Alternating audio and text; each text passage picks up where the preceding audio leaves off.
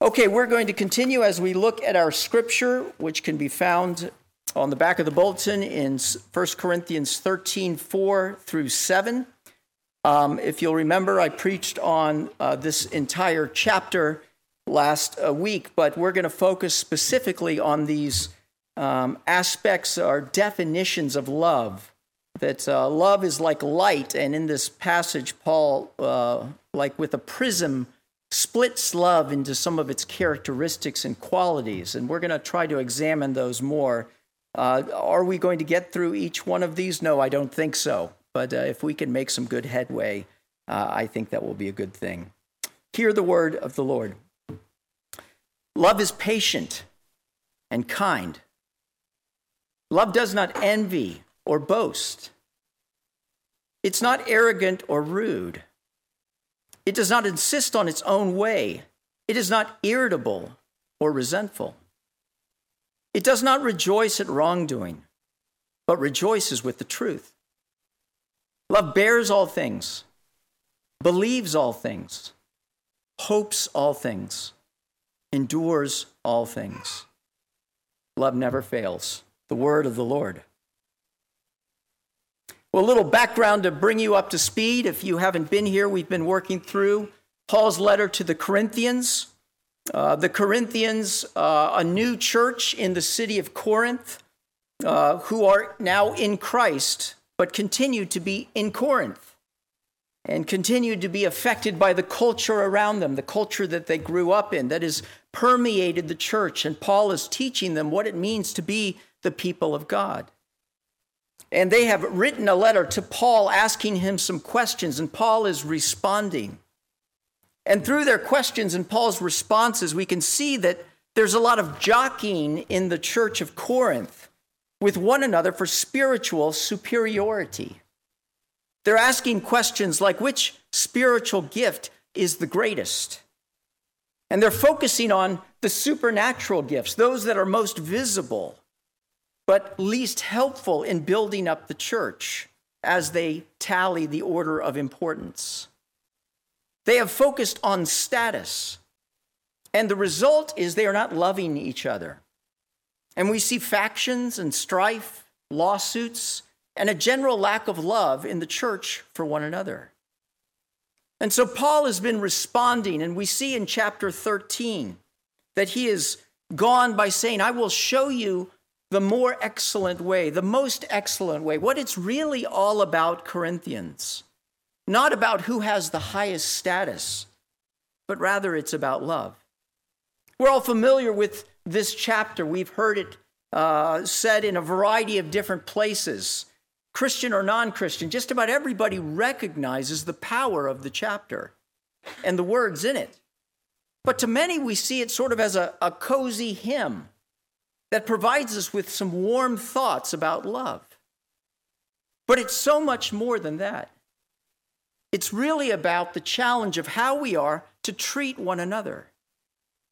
This passage is not exhaustive about what love is, but it's actually somewhat ironic because Paul is describing what love is to show the Corinthians how far they are from the standard. This passage not only challenges the Corinthians, but it should challenge us as well. Because Paul is speaking of a love in the Greek that is called agape love. The definition of agape love is a love lavished on others that proceeds from the lover, irregardless of the qualities of the beloved. It's very different than other types of love, whether eros love, which is the love that a lover has, a spouse for the other spouse, or even philos love, which is a brotherly love, a love I have for someone because I am affectionate for them, because they are already my friend or my family member. No, this is a love that is for anyone, a stranger, indeed, even an enemy. So I guess you could translate agape as a demonstration of love. All of these, as I pointed out last week, even though the English renders them adjectives, they're actually in the verb form. They are love in action. And they are in the present tense, meaning they are ongoing. It is something that we are to do continually, again and again.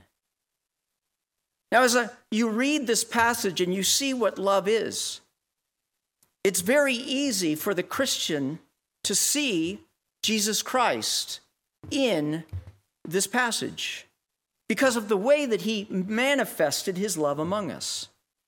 Right? We could actually take the word love and substitute Jesus. Jesus is patient and kind. Jesus does not envy or boast. He is not arrogant or rude. And God is calling us as Christians to love this way as well. See, one of the things about this passage that can challenge you is, what would happen if I put my name in the place of love? I almost shudder to do so. Carlos is patient and kind. Carlos does not envy and boast. He's not arrogant or rude. What if we were to put the name of our church in the place of love? Redeemer is patient and kind. The people of Redeemer do not envy or boast. As we look at these qualities of love, let us challenge ourselves to look in the mirror. Am I manifesting these qualities of God? Jesus shows his love for us not with sentiment, but with words and actions. And so let us too practice love until love perfects itself in us.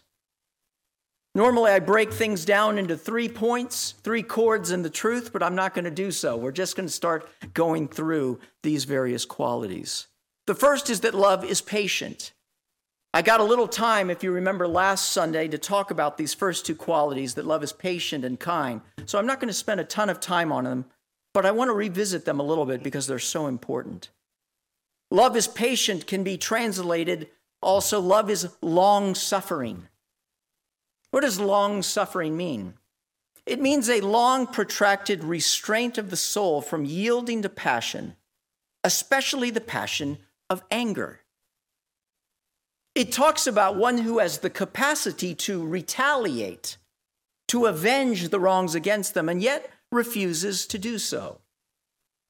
In our common parlance, we would say one who has a slow fuse. Now, this was very different from the culture. When the Corinthians heard this, they would have been aghast. It was Aristotle who said the great Greek virtue is the refusal to tolerate insult or injury. But rather, one must avenge themselves when they have opportunity to do so.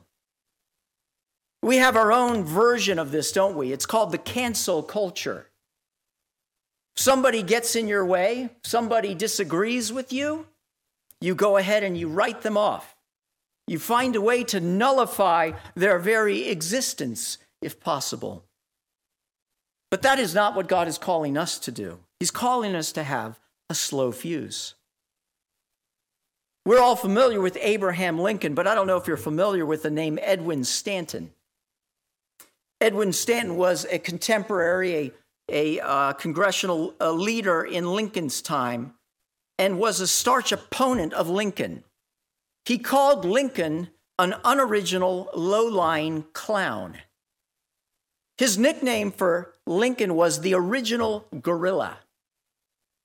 Stanton despised Lincoln so much that when he heard that there was a hunter that he did not know who was going to Africa to hunt gorillas, he took it upon himself to call this man and say to him, not call him, but to write a letter to him saying, look, you don't need to go to Africa to hunt gorillas because there's one in Springfield, Illinois.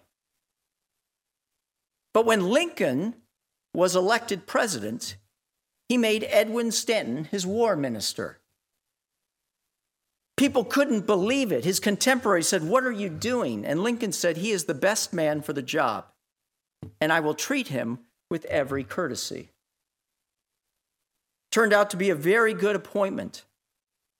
And when Lincoln was shot and killed, and Stanton was said to visit him, he stood there looking at Lincoln's body, weeping profusely. and said, "There lies the greatest ruler of men the world has ever seen." The patience of Lincoln conquered the heart of Stanton. And was it not the long suffering of Jesus Christ that conquered our hearts as well, if you are a follower of him? He came to the world, but the world would not receive him. When we look at the trial and the crucifixion of Christ, everyone around him, the company of soldiers who mocked him, those onlookers who stood around while he suffered, saying, "You saved everyone else, save yourself." And Jesus said, "Can I not call upon my Father and instantly have 12 legions of angels at my disposal?" But rather he entrusted himself to God and said, "Do not hold this against them, for they do not know what they do." Jesus does not treat us as our sins deserve, but rather showers us with his grace. For as high as the heavens are above the earth, so great is his love for those who fear him. And as far as the east is from the west, so far has he removed our transgressions from us. God is this way because he is patient. It is his very nature and character. And he is in us, and he calls us to live this way with one another. So what is my fuse like? Around my kids at home, around my fellow workers at my job, around my spouse in the house. We are called to walk in a manner worthy of the calling to which we have been called, with all humility and gentleness, with patience, bearing with one another in love. We are to be the antithesis of the cancel culture. Even as we have disagreements with one another, our attitude is to be, "I am on your side." For love is long-suffering. But love is not only patient, it's also kind.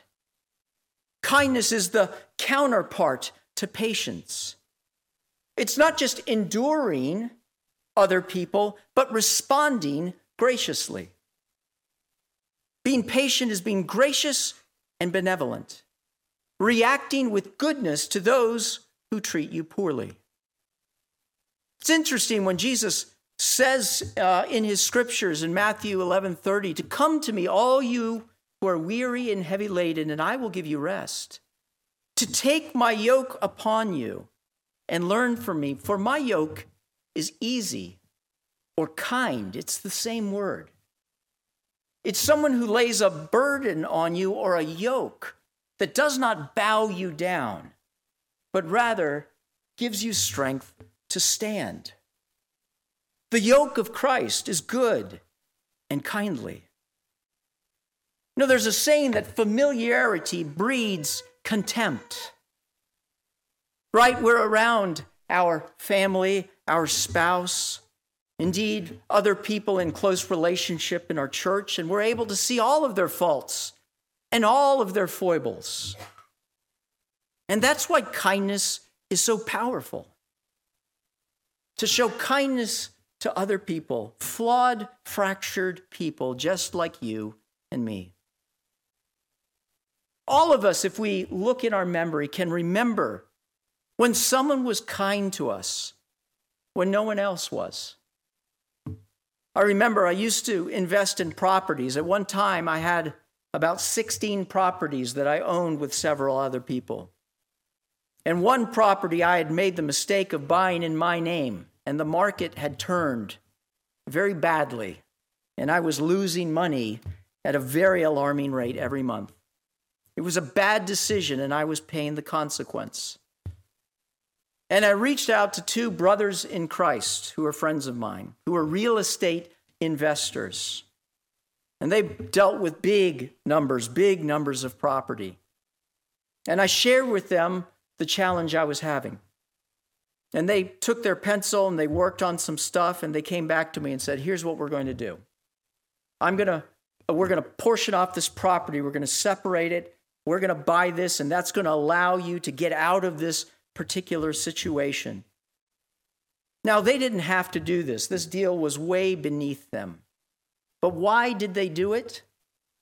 Because they were kind. They showed kindness to me when no one else could.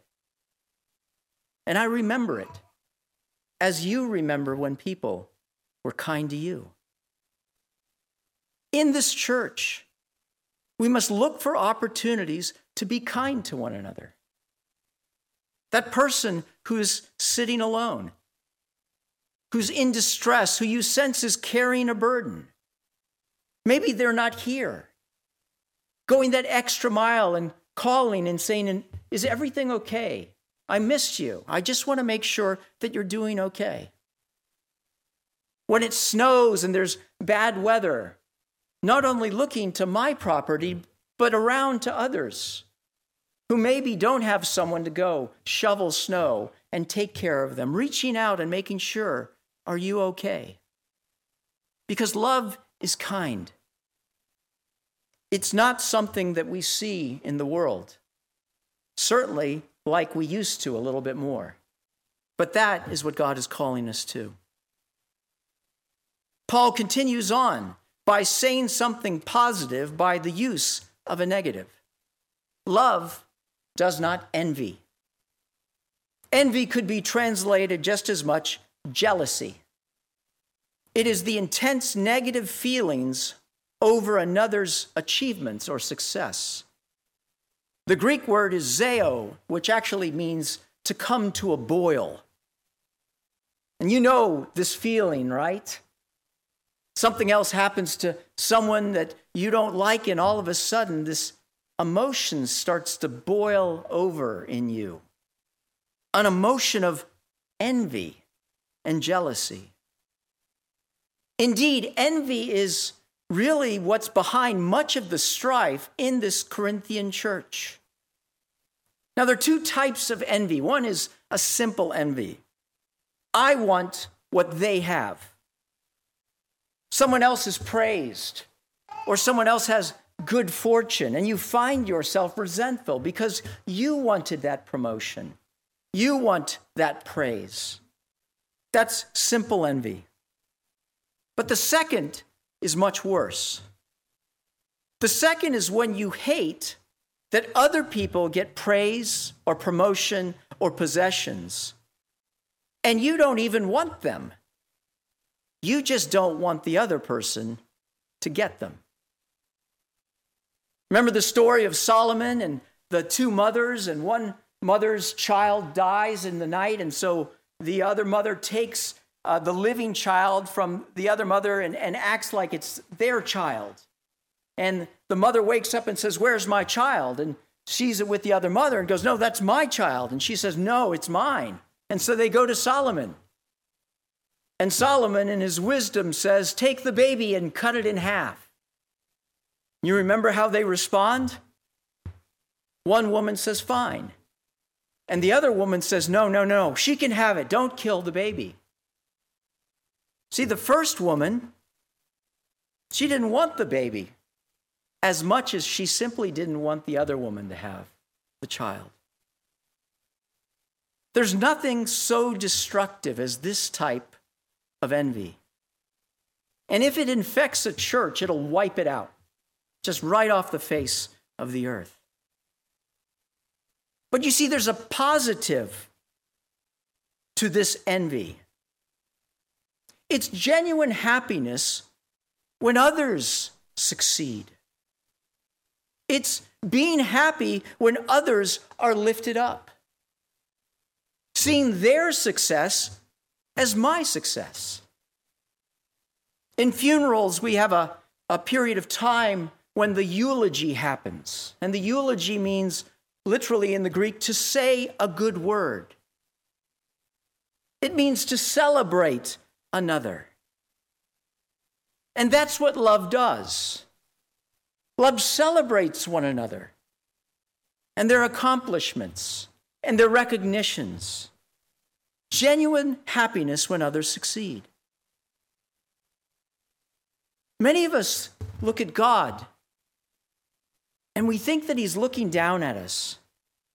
And he doesn't want us to succeed. But nothing could be so far from the truth. That every little success in our lives, God celebrates. Because he wants the best for us. Didn't Jesus say, which of you, if his son asks him for bread, will give him a stone? Or if he asks for fish, will give him a serpent? And if you then, though you are evil, know how to give good gifts to your children, how much more will your heavenly Father give good gifts to those who ask him? We have so many opportunities to praise and recognize each other. One of my favorite stories, I don't know if it's true or not, but I hope it is. It's of two Norwegian sailors who were stationed on the same boat, and they became friends. And it was time for them to go separate ways. They were being deployed. And they made a commitment to one another. They said if ever they heard the other person's name mentioned, they would go out of their way to say what a great person they were and to laud their qualities. Well, they didn't see each other for several years until the day of their ceremony when they were both made the youngest two admirals in the Norwegian Navy. I have a friend, his name is Joe Harcel. He's my Norwegian sailor friend. And we go out of our way to laud and celebrate one another, to each other, and about each other. So when we talk about each other, we can find flaws, or we can point out the good.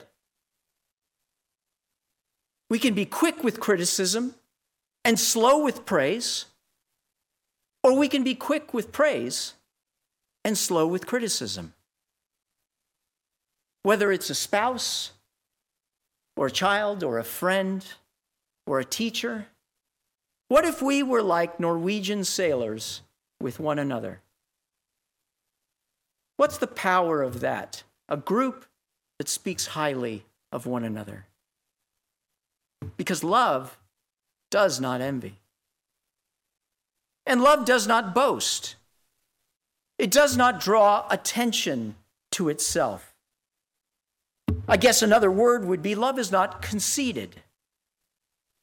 See, love does not boast in feeling the need to tell everyone how great they are and what they have done. That's the nature of the world and what it teaches us to do, to make ourselves the center of the world. We talk about ourselves. And then after a while, we say, well, enough about me. Let's talk about you. What do you think about me? You know, in the ancient world, humility was not a virtue. It was ranked with servility. And it's not in our culture either. We live in a culture of self-promotion. With our social media, we must posture and we must preen and we must present the best of ourselves. But that is not the way that Jesus loved, was it? The night that he was betrayed, before he showed them the full extent of his love. And taking off his outer garments, he took a towel and a basin. And he knelt down at the feet of his disciples and he began to wash them, one after another. And they were shocked because this was the duty of a slave. And Jesus said, have you seen what I have done for you? Do this for one another. Because it's not about me, it's about you. Well, Carlos, if I don't draw attention to myself, who will pay attention to me? And the answer is your heavenly Father and his Son, Jesus Christ. Romans 8:31 says, what shall we say in response to this? If God is for us, who can be against us? He who did not spare his own Son, but gave him up for us all, how will he not along with him, graciously give us all things. For I am convinced that neither height nor depth, neither angels nor demons, neither the past or the present nor the future, neither anything can separate us from the love of God in Christ Jesus. See, we don't need to boast about ourselves because God is constantly boasting about us to the heavenly host. This is my son or my daughter who I am well pleased with. So I can be in the background and boast of others. I used to be on staff with Young Life ministry to non-Christian kids, and we would take kids to camp. And one night we had what was called a 50s night. We'd all dress up, kind of. The girls were instructed to bring poodle skirts if they have them. The guys would bring white T-shirts and jeans and roll them up. And we'd go have dinner, and we'd turn the dining hall into this kind of sock hop 50s theme. And one of the things that they would do, and the leaders were instructed, is they'd play that song, You Lost That Lovin' Feeling, right? And you remember the scene in Top Gun where the guys are all singing it, and they're singing it to the girls, and it's this fun, rousing thing. And what I would do with my cabin of guys is I would say, when it's time for us to sing this song, instead of what you want to do, which is to go to the prettiest girl who always gets all the praise and all the songs, we're all going to go to the girl that never gets any of the praise. The one who never gets the phone call. The one who never gets asked out to the dance.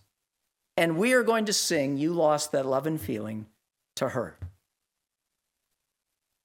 And doing that multiple years and seeing the light in that girl's face, I can guarantee you, that was 30 years ago, that she still remembers and treasures that moment when she was the center of attention for a cabin, guys.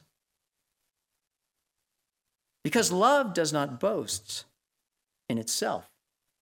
It boasts of others. And we have so many opportunities to boast of those around us. Love does not boast, and love is not arrogant. Arrogance is the companion to boasting. If boasting is talking about what I have done, arrogance is comparing myself to others. The Greek word literally means to puff up, like a bellows, to expand.